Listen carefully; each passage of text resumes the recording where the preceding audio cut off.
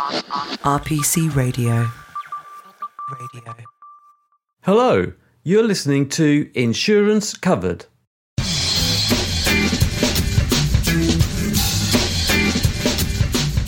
Welcome to the podcast that covers anything and everything to do with insurance. Coming up in this episode. And I was just aware that when, as I mentioned, when I'm reading the transcript is all about facts and figures. There's nothing really in the first part of it, in the majority of it, which is about humanity. It's an insurance appeal.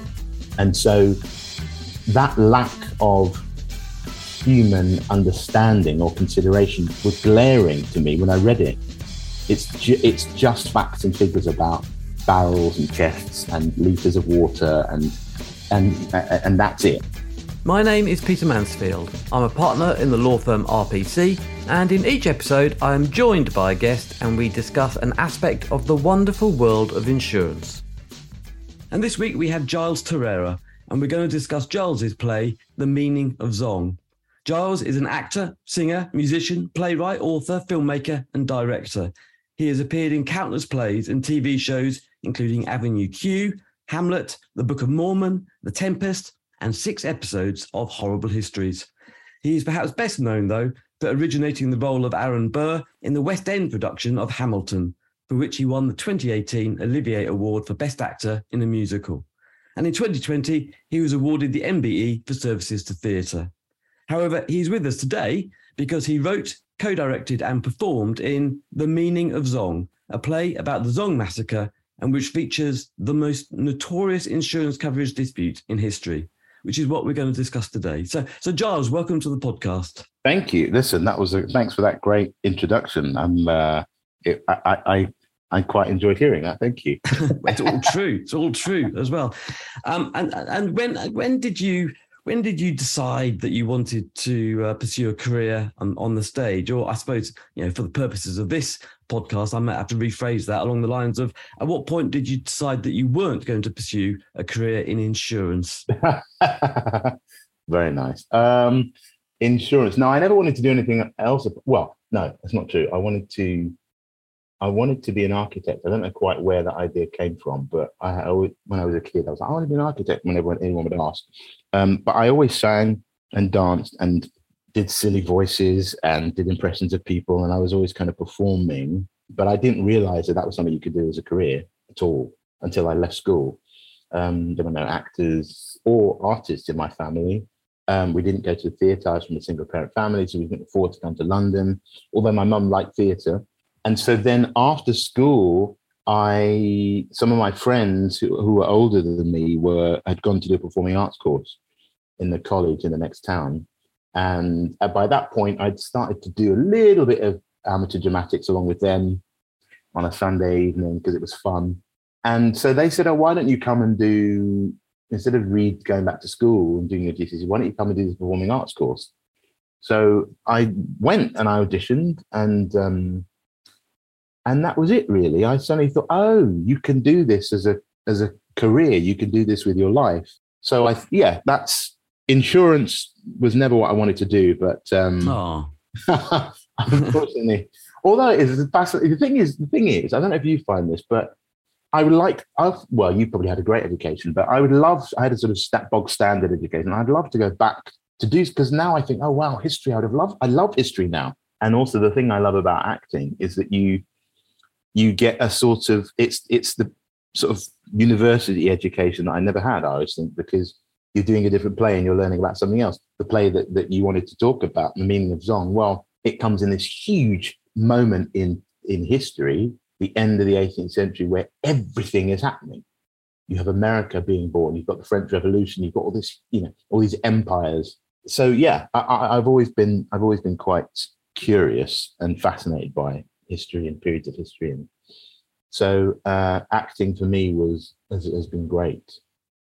Brilliant. And we've already mentioned the meaning of Zong there, and kind of long-time listeners to this podcast will know that we did an episode on the Zong massacre about a year and a half ago with Professor Trevor Bernard, and that episode kind of discuss the facts and the history of the massacre in a fair amount of detail.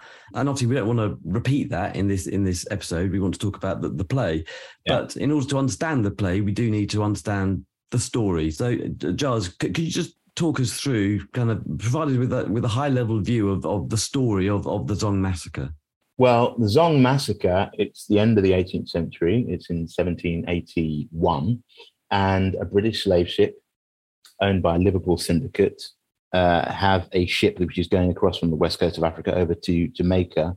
And the captain and the crew, when they get... The ship is very overcrowded with enslaved Africans. And when they get to the Caribbean, they decide, the captain and the crew never quite determined who came up with the idea to throw certain of the enslaved Africans into the sea in order to claim the insurance when they got back to England. And so that's what happened over the course of 3 days. 132 humans were thrown into the sea and killed. And then when the ship got back to Britain, the insurance was claimed, and the insurers refused. It ends up in court. The judge, Justice Mansfield, finds in favour of the owners, and the insurers at that point appeal that judgment, at which point Olaudah Equiano, who's a freed, former enslaved African-born, but he's living in London, he hears about this. He hears about the first trial and goes to Granville Sharp, who happens at that point to be a kind of one-man abolitionist movement. He's right at the beginning of the abolitionist movement. By the time sort of Wilberforce and Thomas Clarkson get together at the end of the decade, Granville Sharp is like the elder statesman on board in that group. And so Olaudah Equiano goes to Granville Sharp, who has spent, a good deal of time helping out enslaved and former enslaved Africans who are in London looking for help. Granville Sharp is the one who kind of they go to. He teaches himself the law and goes often to court and helps them out. So Olaudah Equiano goes to Granville Sharp and says, I've heard about this massacre that's happened and we need to try and do something about it, which they do. So it's a shocking story, and I hadn't heard of it before. I heard of it in, I think, 2014, I think I heard it. So how did you first learn about it then? A friend of mine I was having a sort of afternoon social get together with some sort of artist friends of mine at a theatre, because I was performing in the evening, and then so in the afternoon I had this sort of get together just so people sort of mingle and get together. And a friend of mine, I overheard her talking about it as I was passing. She was talking to someone else about, and I just heard her say the massacre where they threw the Africans into the sea to claim the insurance when they got back to Liverpool. And something about it just sort of stopped me in my tracks, and I sort of listened into what she was talking about. And then when I got home, I started to just research it and Googled it. And then, of course, you go, oh, wow, the whole world of that story and that period then sort of opens up. So I was just really fascinated by it. So I just tried to read as much as I could and find out as much as I could. And then after a while, I thought, well, this is a play or this is a piece of theatre, because it was so vast in its scope. And also, the key thing was, which I should say, is that there was a transcript. Olaudah Equiano and Granville Sharp they hear about this trial, this appeal, and they go to it and they make a transcript of that appeal hearing, which we still have. So one of the first things I did was went down to Greenwich, into the Maritime Museum, and made an appointment to see this document, this book. So they bring this book out to you in gloves and, in this box, sealed. And I'm like, this is this 200-odd-year-old thing. That's the ink. That's the very book that was taken into Westminster Hall by Olaudah Equiano, or certainly by Granville Sharp. So it was the material itself, the verbatim material itself, was so extraordinary. I thought, well, let me just try and bring all this together as much as I can and see how much I can. It's better than anything I could write or a writer could write. It's what they said. And in some cases, it's absolutely shocking. And in some cases, it's completely shocking. And some cases, it's profound and very beautiful. ideas of human rights, which is being born at that moment, obviously in America and in France. Those two revolutions are all about liberty and freedom, human rights. So I spent a long time researching it, and it's been a real hell of a journey, but fascinating. To me, the first thing that I thought was, this is such a fascinating story. Of course, the subject matter is horrendous. Of course it is. And the story itself is fascinating. One of the frustrations that I have is that we don't know who the Africans were in these stories. You have name, numbers in a ledger. You don't necessarily have names, you don't have ages, you don't have ethnicities, you don't have religions, you don't have the villages where they come from, you don't have anything. But what I found out as soon as I started researching this was actually, no, there are names, there are loads of names. Thomas Clarkson, when he, in the end of the 1780s, went on his voyage, in his mission all around the docks to try and find the information which was then going to help the abolitionist movement, he spoke to a lot of sailors. He spoke to a lot of people who were on those ships, and they could tell him names, and they could tell him ages of people and what they said and what they did and what their particular tribal markings were. There's a huge amount of information there. So that just made me even more curious and hungry to just really find out as much as I could who the people were that experienced this horror and how they came through it. There were two people that we hear about in the transcript, two Africans, one of whom is one of the people who's thrown into the sea, who manages to hold, the first mate describes, he manages to hold onto a rope that's hanging off the ship into the sea, and he holds onto the rope and then manages to pull himself back up onto the ship. Well, immediately I was like, well, that's someone who I want to know about. What is that situation like? I can't even imagine being in that situation, but here someone was, and even though I didn't have a name or any information other than that, I thought, well, it tells me something about that person's spirit. It tells me something about that person's soul and their drive and their determination. And then there was another person among the Africans who is described that they spoke on behalf of the Africans during the massacre. They spoke to the crew and the first mate and tried to reason with them, and the person spoke English. So the two bits of information that you have about this human being is that they spoke English and that they spoke on behalf of the rest of the Africans. Well, then I was like, okay, well, that's extraordinary. So for me, it was all then about really just trying to make the invisible visible and to try and say, well, let me try and to tell the story of the people who experienced this as much as I can through their own words. But if not, then I'll have to try and do my best. So it was, and you do that brilliantly in the play, kind of through these two.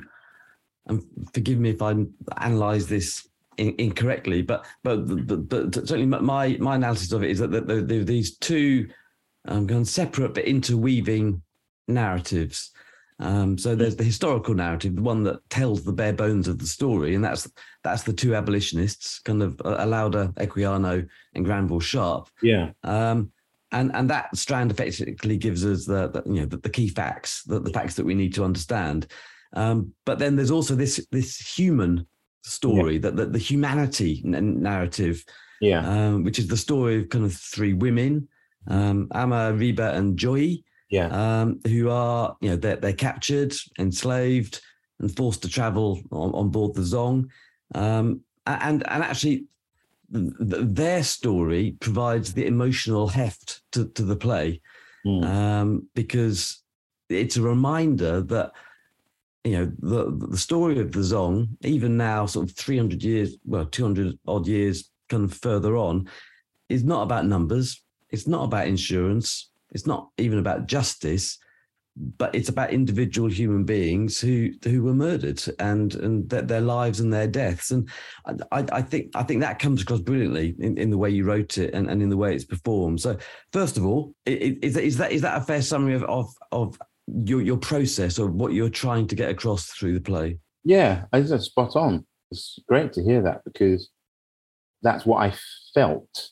And I was just aware that when, as I mentioned, when I'm reading the transcript is all about facts and figures. There's nothing really in the first part of it, in the majority of it, which is about humanity. It's an insurance appeal. And so that lack of human understanding or consideration was glaring to me when I read it. It's just facts and figures about barrels and chests and liters of water and that's it. So for me, I thought, and it just then highlighted the need. If I can explain it this way, it was like in that lack of humanity, the voices of the people who were experiencing it was completely deafening to me because it was not there. So it just made it even more loud and deafening to me. So because that combined with the fact that I had these tiny fragments of information about the people, the Africans who were on the ship, I knew that when I came to start writing it, that the language and the sound of the lawyers in the court, I was going to try and lean into the tone which I was getting when I read that transcript, which was just a completely sterile kind of delivery.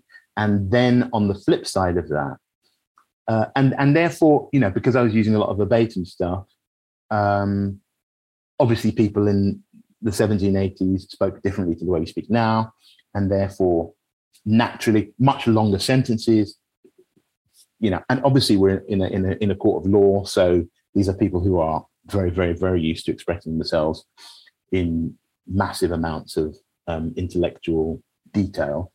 So I thought I'd kind of lean into that and try and really honor that. And then when we would hear the Africans speaking, I wouldn't try and make any kind of concession towards 18th century or how they might sound. I wrote them just as if they were talking now, because I wanted to assist the audience in going, when we're with those women on the ship, I wanted the audience to really be able to connect with them and feel like they're in the story with them.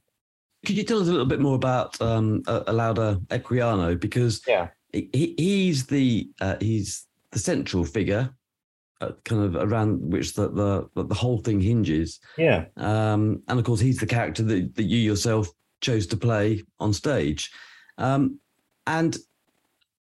a lot of it talks about effectively the change in his name, kind of from Gustavus Vassa to Olaudah Equiano, and it is one of the play's themes around his discovery of his own identity as well. Is that something that you wanted to draw out? Yeah, he was born in what is now Nigeria in West Africa, and he was captured and sold into slavery when he was about 10. And then goes over to the Caribbean, lands in Barbados, where actually, incidentally, my mother's side of the family is from. And then he sort of comes across the Atlantic a couple of times, gets sold into the army, or the Navy rather, of course, and spends lots of time at war as a child soldier, effectively, and then has a very eventful life, and then ends up back in London and manages to purchase his freedom and becomes a free man. And that's what he's doing in London when he hears about the Zon. So it was a question for me about, okay, how do we bring together the story of the individual, which is Olaudah Equiano, and the story writ large, which is about the transatlantic slave trade and Britain's involvement in it.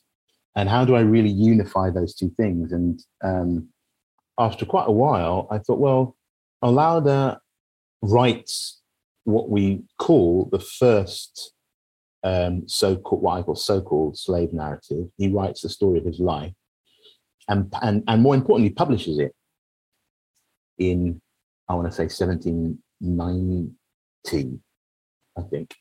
So it struck me that on that narrative, which is called The Interesting Narrative of the Life of Olaudah Equiano, he uses Olaudah Equiano or Gustavus Vassa, the African. He uses both names in the title. And I suddenly thought, well, what if this Zong story came at that point, which it does, a couple of years before he publishes the book. But what if how is that event, how does that influence him in recognizing his original identity as opposed to the one that he was given? Gustavus Vasa was a king in Sweden. So he was given this name by someone, and then that's his name. And there's at a certain point, as we have now with, if you think about Muhammad Ali being Cassius Clay and saying, no, this is who I'm going to be, Olaudah Equiano has a kind of similar moment. And so I thought, well, I'm going to try as much as possible to investigate that change in him via this story. So if you're going to move forward, you have to know where you come from, I think. And Olaudah Equiano has that as an individual. And then why tell this story now? I wanted to tell it now because I feel like as a society, we're in a place where we've got all of this, these difficulties happening and this friction happening with our society. And how do we move forward with that in a productive, meaningful way? Well, I think the first thing to do is acknowledge what has come before us. So you do not get something like the Windrush scandal without something like the Zong massacre. You just don't. It's the two things are completely related in terms of a mindset, a worldview, all of those things. So for me, it was very important to sort of look into this sense of identity and where you've come from and what you've done and what your life has been, what your actions have been, leading up to where you are at that given moment. And if you understand that, as in the case with Olaudah Equiano, but once he makes that shift, you feel it. He somehow in the interesting narrative, and I tried to get it in the play. Once he makes that shift, he's able to do a huge amount, and we're still talking about him now because of those things. So that sense of identity was really important. And of course, the play may well be the first and probably the only play that will ever be to include an insurance coverage dispute as one of its main scenes, which is obviously the 1783 appeal hearing in Westminster Hall, in which the underwriter Gilbert sought to persuade the judge, Lord Mansfield, that Gilbert was entitled to decline cover to the owners of the slave ship, the Gregsons. Now, rightly or wrongly, and in my opinion, wrongly, many people regard insurance disputes as dull, I'm afraid to say. But nonetheless, this insurance dispute is the absolute crux of the play. So how did you visualize bringing an insurance coverage dispute to the stage and making it of wider interest? Well, I didn't think of it like that. Yes, it's an insurance hearing, it's an insurance appeal. But for me, what was important was going, right, Granville Sharp and Olaudah Equiano are going into Westminster Hall. What do they need desperately to happen? What do they want desperately to happen? If it goes one way, what does that mean for him? If it goes personally, if it goes the other way, what does that mean for him personally? And then the same thing about what it means to the cause. So at the first trial at the Guildhall, at the appeal in Westminster Hall, there's a bit of information, which is that it rained on the second day of the massacre. And Mansfield says, I wasn't aware of this. And therefore that informs his decision about there being a retrial. So that one piece of information, I thought, okay, well, that's the one thing which unites Westminster Hall and then the ship, which is 18 months earlier off the coast of Jamaica. We have these two, as you say, these two things going on. One is sort of present day, if you like, which is in Westminster Hall with Granville Sharp and Mansfield and Olaudah. And then we go back in time often when we hear about what's happened on the ship, we often see it in the play. So you have these two time frames. And the one thing and two locations. And the one thing that links them is the moment that it rains. Because in the court, that informs everything. And then on the ship, it also informs everything because at that point, the entire argument of the crew was that there was no water. There wasn't enough. sufficient water on board the ship, and therefore they had to jettison their cargo, which they had the right to do according to maritime law. And the property, their property, human property, was insured, and therefore they had the right to jettison their cargo. So the moment when it rains, I thought was a really interesting one, because it kind of joins in one moment the two worlds that the play has been about. So those were the things I was trying to focus on. And as far as the as far as the sort of nuts and bolts of the insurance was concerned, I found it fascinating. Westcott's Digest of law, and you can look at it and say, this is, the whole idea that in times of crisis, if you're in the middle of a storm or a hurricane or whatever, you can jettison your cargo, which might be barrels, which might be masts, which might be whatever, sails, in order to save the vessel. They say, well, these human beings are our cargo. So that central idea was it's not something I ever even imagined or thought about at all, but it's a fascinating idea, because at once it sort of highlights the inhumanity of it. And it's quite useful, because what actually definitely does happen historically is that the proceedings become about human rights. So the insurers' representatives really start laying in and expressing their outrage about, these are human beings we are talking about. This is a matter of human rights. I don't think the phrase human rights is used in the transcript, but it's as good as. Rights and humans are used a lot. And they're used in sentences. So it's very, very clear that what we're talking about is the idea of human rights. And that's very different from how the proceeding starts. So when you read it, you can feel this steering the proceedings in a different direction, the direction towards human rights, which, of course, Mansfield and Lee kind of try to avoid and try and keep it on track. And this is about insurance. And so I thought, okay, well, I've got some license to be able to bring that out in our scenes. And I tried to do that by just leaning into the parts of the transcript where there is a bit of back and forth between the sides, and Mansfield slightly trying to kind of keep everything on track. So in that sense, I don't know how well I am. I find the parts that I saw about insurance, I found quite interesting. I found very interesting. I had no idea that the transatlantic slave trade sort of hinged on insurance. That idea was such a simple idea, but I didn't know enslaved people were insured. That's like a huge thing to me. So, let alone anything else that follows on in the story. But of course, everything is about insurance. Everything is insured. Everything is documented. Everything is tallied. Everything is accounted for. So yeah, that again is a huge eye-opener for me, because it helps me say, oh, right, I recognize that from my life now today in 2022. If something is morally abhorrent, questionable, do we do something about it? Yes, if it makes financial sense. if it's gonna help our economy, if it makes economic sense, yes, we'll do it. If not, no. Will we?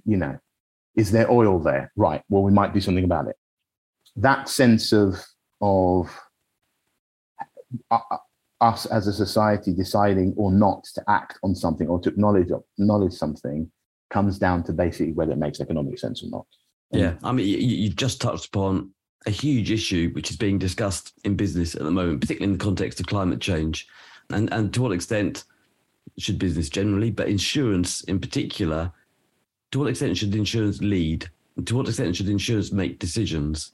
Because you're right. Insurance, because it sits in the background, it takes on the morality of that which it insures. Yes. So insurance can do vast quantities of good, and it is ultimately for the benefit of society, because it enables lots of things to happen that wouldn't otherwise happen.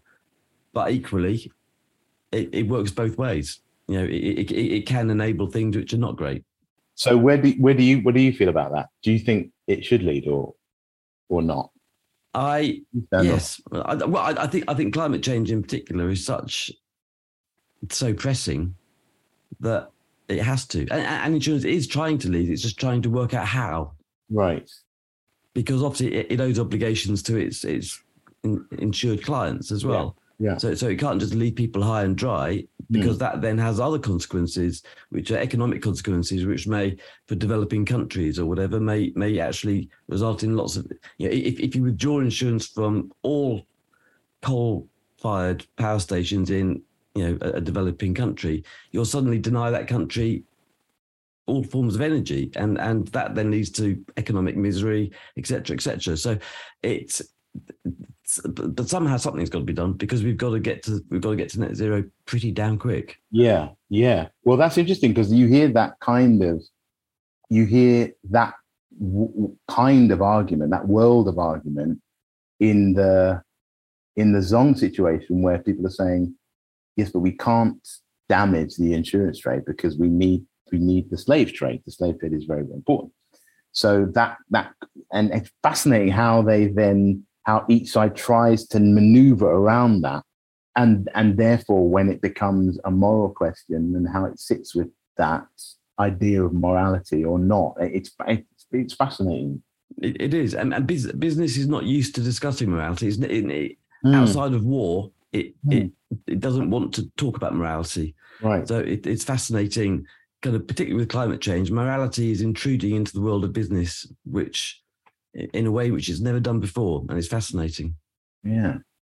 Anyway, I read. So when I went to see it at Bristol Old Vic, I bought the play, and I reread it just before kind of having this discussion with you, and I wanted to choose a section which we could read out together, kind of to satisfy my childish desire to kind of be a West End star.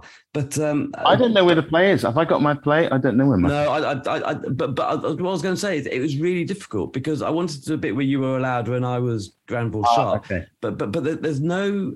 The play doesn't really lend itself to doing that. It chops and changes. It has a rhythm to it, and in fact, I think when the Guardian did a review of it, 5-star review, as you'll be aware, it said that the script moves to its own rhythm, and actually, when it was live, it was obviously accompanied throughout by fantastic music from Siddiqui Dembele, and I mean, when you were writing it, was that sort of musical rhythm something that you wanted to create in it? Yes. One of the first things that I knew was that it was going to be music throughout it. I was really interested, obviously, in the music that comes out of Africa, West Africa. I was also very interested in the music that came from on the ships via the sailors, the sort of Celtic Irish thing that is then kind of merged somewhere in the Middle Passage, and then you get American music, which a lot of sort of musicologists and scholars can look at particular melodies or songs, old songs, and say, well, we don't quite know whether that has its origins in West Africa or whether it has its origins in Ireland. Somehow they've all got mixed up. So I was really fascinated by that. And I knew that, okay, for an audience, we might not necessarily be able to understand insurance very immediately, but everyone can understand music. Everyone can understand rhythm. The emotion that is brought via the form, the medium of music, is really, really important. I thought it was really, really useful. So in terms of you finding a piece, it was important that the play starts with Olaudah Equiano hammering on Granville Sharp's door saying, this thing has happened. We need to do something about it. And so they go off on this mission to try and find out as much as they can, and they therefore on the back of that bring awareness of the British public of this horror and the horrors of the slave trade. So they're very much on a mission. So I knew that the scenes would kind of, I wanted the scenes to kind of zip along and be forward moving and not really sort of sit anywhere too long. So maybe that's why you're having a little bit of difficulty finding it. It kept on moving, as you say. It kept on moving. That there was a visual image here, and then suddenly a visual image there, and then the kind of words here. It was it was fascinating reading it, because when I was watching it, because of the stagecraft and because of the music, it all held together beautifully. I mean, it looked fantastic, and it was obvious what was happening. But on the page, it's a bit like one of those Monet paintings of Rouen Cathedral, where when you're close to it, Yes. you can't see what it is. Yes. But you only see what it is when you step back, and all the the paint suddenly becomes an image. Yeah. That's fascinating. I never thought about it like that, but that's right. I think, I never sat down and said, okay, I'm going to write scene 1, scene 2, scene 5. I knew it was going to be one thing, and they moved from one thing to the next, to the next, to the next, to the next. Just because I thought, well, I want to keep the audience. I want to keep the audience's attention. I don't want the audience to be bored. So the play was at Bristol Old Vic earlier this year, which is where I saw it, and it also played at in Liverpool and in Edinburgh, didn't it? Yeah. So what next for the play? Is it lined up anywhere, or what's happening to it? Yeah, we're talking about doing it in the spring. We've got somewhere in London, because we wanted to originally take it to. Tom had the idea to take it to the main sort of slave trading cities. I mean, lots of cities in this country were slave trading, but we wanted to go to Glasgow and Liverpool and Bristol and London. We never got to London. So now we think we found somewhere. Well, we have found somewhere. So it's just a matter of fitting in the rest of the whatever that production will be. It might be a few more tour dates, and it might go internationally somewhere. So I would welcome it being in London again, and I think that will happen. Good. Spring. Good. No, that'd be brilliant. I can't do a podcast with you without asking about Hamilton. So I have a few of my colleagues I learned from your book that I've just read that they're called Ham fans. Is that right? Yeah, Ham fans. Yeah. So I've got a few colleagues who are Ham fans. So obviously Hamilton is the theatrical phenomenon of the last decade. And you've written a book about your experience. So you're Aaron Burr in the West End kind of version of it. Yeah.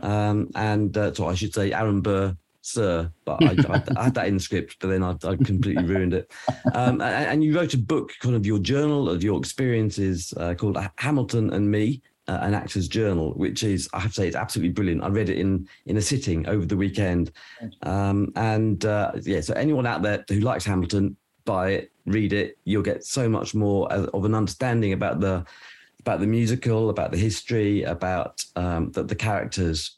It's an absolutely brilliant book. So looking back on your time as Aaron Burr, kind of how do you summarize that experience? It must have been slightly crazy, wasn't it? Crazy is the good word. It was life-changing, I suppose you'd say.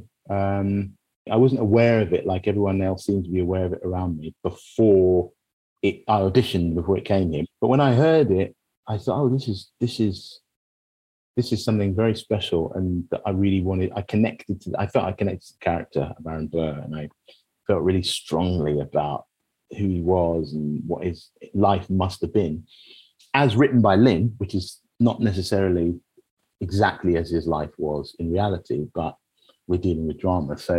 But what Lin had written, and with this extraordinary music and how he expresses himself, I really felt connected to. So I knew I had that going into the craziness. I had a really personal connection to it. So then it's like, oh, this is this huge pop culture phenomenon. And at that point, when I was auditioning, they were going, the original company were going to the White House to perform for the Obamas. It was completely insane. So, but thankfully, I had what I felt, what it meant to me going into it. So then I could just sort of, two things. One, really just focus on what I needed to do, learn my songs, learn my words, learn where I'm supposed to be standing and dancing. And at the same time, I could also really enjoy it, because I thought, well, look, if I can't nail this character, then we're in trouble. But I know what that is. I know what this character is. So I can just, I've always got that. I can always fall back on that, and I can always stick to that. And everything else is just, a bonus. Everything else is just, so having, famous people would come in to see it, and Harry and Meghan liked the show, so they came quite a lot, and we met them, and there was always someone else in every night. And there was this huge, but because I knew about the play, I knew I was going to be in the show like a year before it rehearsed. So you have to keep quiet about the show. You can't tell anyone you're going to be in it. So I was going around London not being able to speak about being in this play. And then when they announced that Hamilton was happening, it was on the buses and on the tubes, and you'd see posters everywhere. And then it started to kind of get crazy. But I was like, well, I'm just going to enjoy that, because that's not really what the thing is. The craziness isn't really what the thing is. The thing is this character and the story and these people and what they go through and all of that, the music. And I think also what it means to people. You'd come out of the theatre and you'd speak to people that would say, we have had our tickets for a year, or we've had our tickets for 6 months waiting, or we've been listening to the cast recording for a year, and how much that meant to them was great. You don't always get to feel that in shows. You can see people excited or whatever, but when you really get to hear and see palpably what it means to people, it's like you can't really, it doesn't really get any better than that. And your book, your journal about your experience as Aaron Burr, makes it very clear that the level of research that you do into the character and the level of the insight that you get, and how you think through a character and the words in the play and how they interact with the character, why a character does what they're doing at any particular time. And I'm just thinking, in relation to the meaning of Zong, you obviously wrote the meaning of Zong, but you also acted in the meaning of Zong. And did you learn more about your script and about Alauda Equiano through the acting process? Were there any surprises that you learned as an actor that you had overlooked as a writer? I learned, thankfully, it's been quite a long process. So as a writer, you sort of, as you're writing along, and sometimes I write longhand, or sometimes I write on my computer. But you always, as you're writing a scene or a situation, you kind of have to put yourself in the position of the character, all of the characters in the scene, and try and sort of just live through that bit. And then you think, oh no, it's not quite right, and then you try and come up with something else, or it doesn't quite sound right, or it doesn't quite trip off the tongue right, or it doesn't quite feel right in that particular character. So you're always kind of living in the moment of the characters anyway. So, and because the meaning of Zong had been like 5+ years, 6 years, I'd spent a long time kind of sitting in my flat, kind of speaking as Alauda Equiano. So I didn't learn anything in that sense. By the time we got to do it on stage, I felt like I'd acted it already in a way. But what I did get is that Alauda's kind of, maybe it's just me as an actor, but there was a kind of mischief. There was a kind of sense, the side of his personality, which is kind of fun or outgoing, I really enjoyed finding. This is a guy who went on an expedition to the Arctic, or the Antarctic, the Arctic. This is a guy who was in sort of hurricanes in the West Indies and stuff, and he taught himself to play the cello, and like he's someone who looks around at life, and coming from where he came from as well, his experience. He was in the Navy and he fought, and so this is someone who's like, he's going to look around and see life and be curious about things and kind of grab it and kind of live it.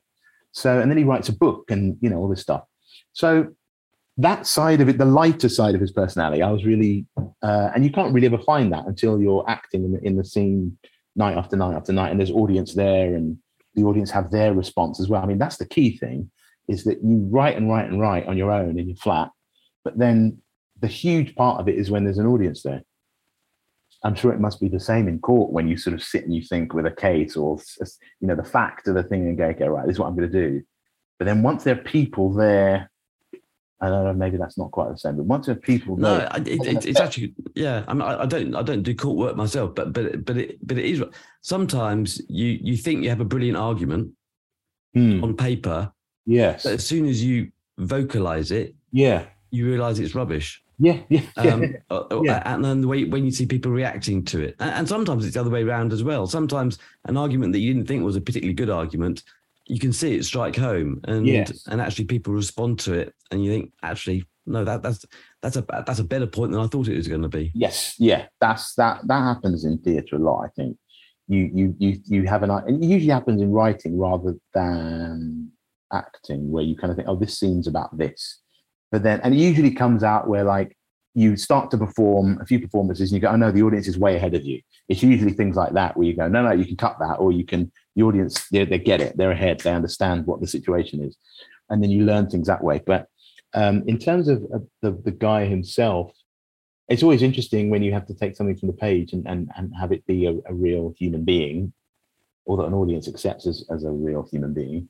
So yeah, I think that the kind of what would I say, the sort of positive side of him, the uplifting side of him, the curious side of him, the playful side of him was something which I really enjoyed exploring in the show. Brilliant. But there are two things we should point out at this point. The Tom Morris that you mentioned is artistic director of Bristol Old Vic, and he was director of Warhorse, wasn't he? Which is his sort of kind of he's done brilliant stuff at Bristol Old Vic. Touching the Void. He's just about to leave, but he is. Yeah, he is. But he did Touching the Void, which I saw there, which is brilliant, and Dr. Semmelweis and whatever. So, all good stuff.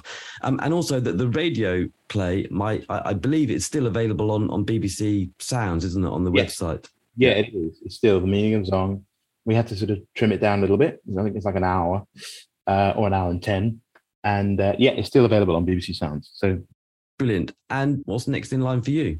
Next, I start rehearsals on Monday for a play at the National called Blues for an Alabama Sky, which is an American play written about 20 years ago, and it's set in Harlem in the Great Depression. So it's about a group of friends sort of finding their way through that. And then after that, in October, I'm going to do Othello at the National. Brilliant. No, so that's what I'm about to do. We just bought tickets for Othello, actually. So you better be good. Shit. Oh, pressure. Okay, well, you hopefully I'll make it worth the price. No, I'm sure it will be. And I also know it's going to be on National Theatre Live as well, isn't it? So once the run's finished, it's going to be it's going to be on a television near you. Yeah, and Clint Dyer is directing it, and we've worked together quite a lot now, and so I'm excited about both of them, and they're both very different projects. So I've taken a bit of time off, feel recharged, and I start on Monday. So wish me luck. Brilliant. Well, I wish you luck. So Giles Drake, that was absolutely wonderful. So thank you so much for your time. RPC Radio. Thank you so much for listening to Insurance Covered, which is an RPC production made possible by Joe Burgess and Mary Mitchell. If you enjoyed this podcast, you will also love our other podcasts, Taxing Matters and Money Covered, plus The Fix, which is co-hosted by my colleague Kelly Thompson. If you want to be a guest on Insurance Covered, please email me at peter.mansfield@rpc.co.uk. Thank you, and I hope you have a great day.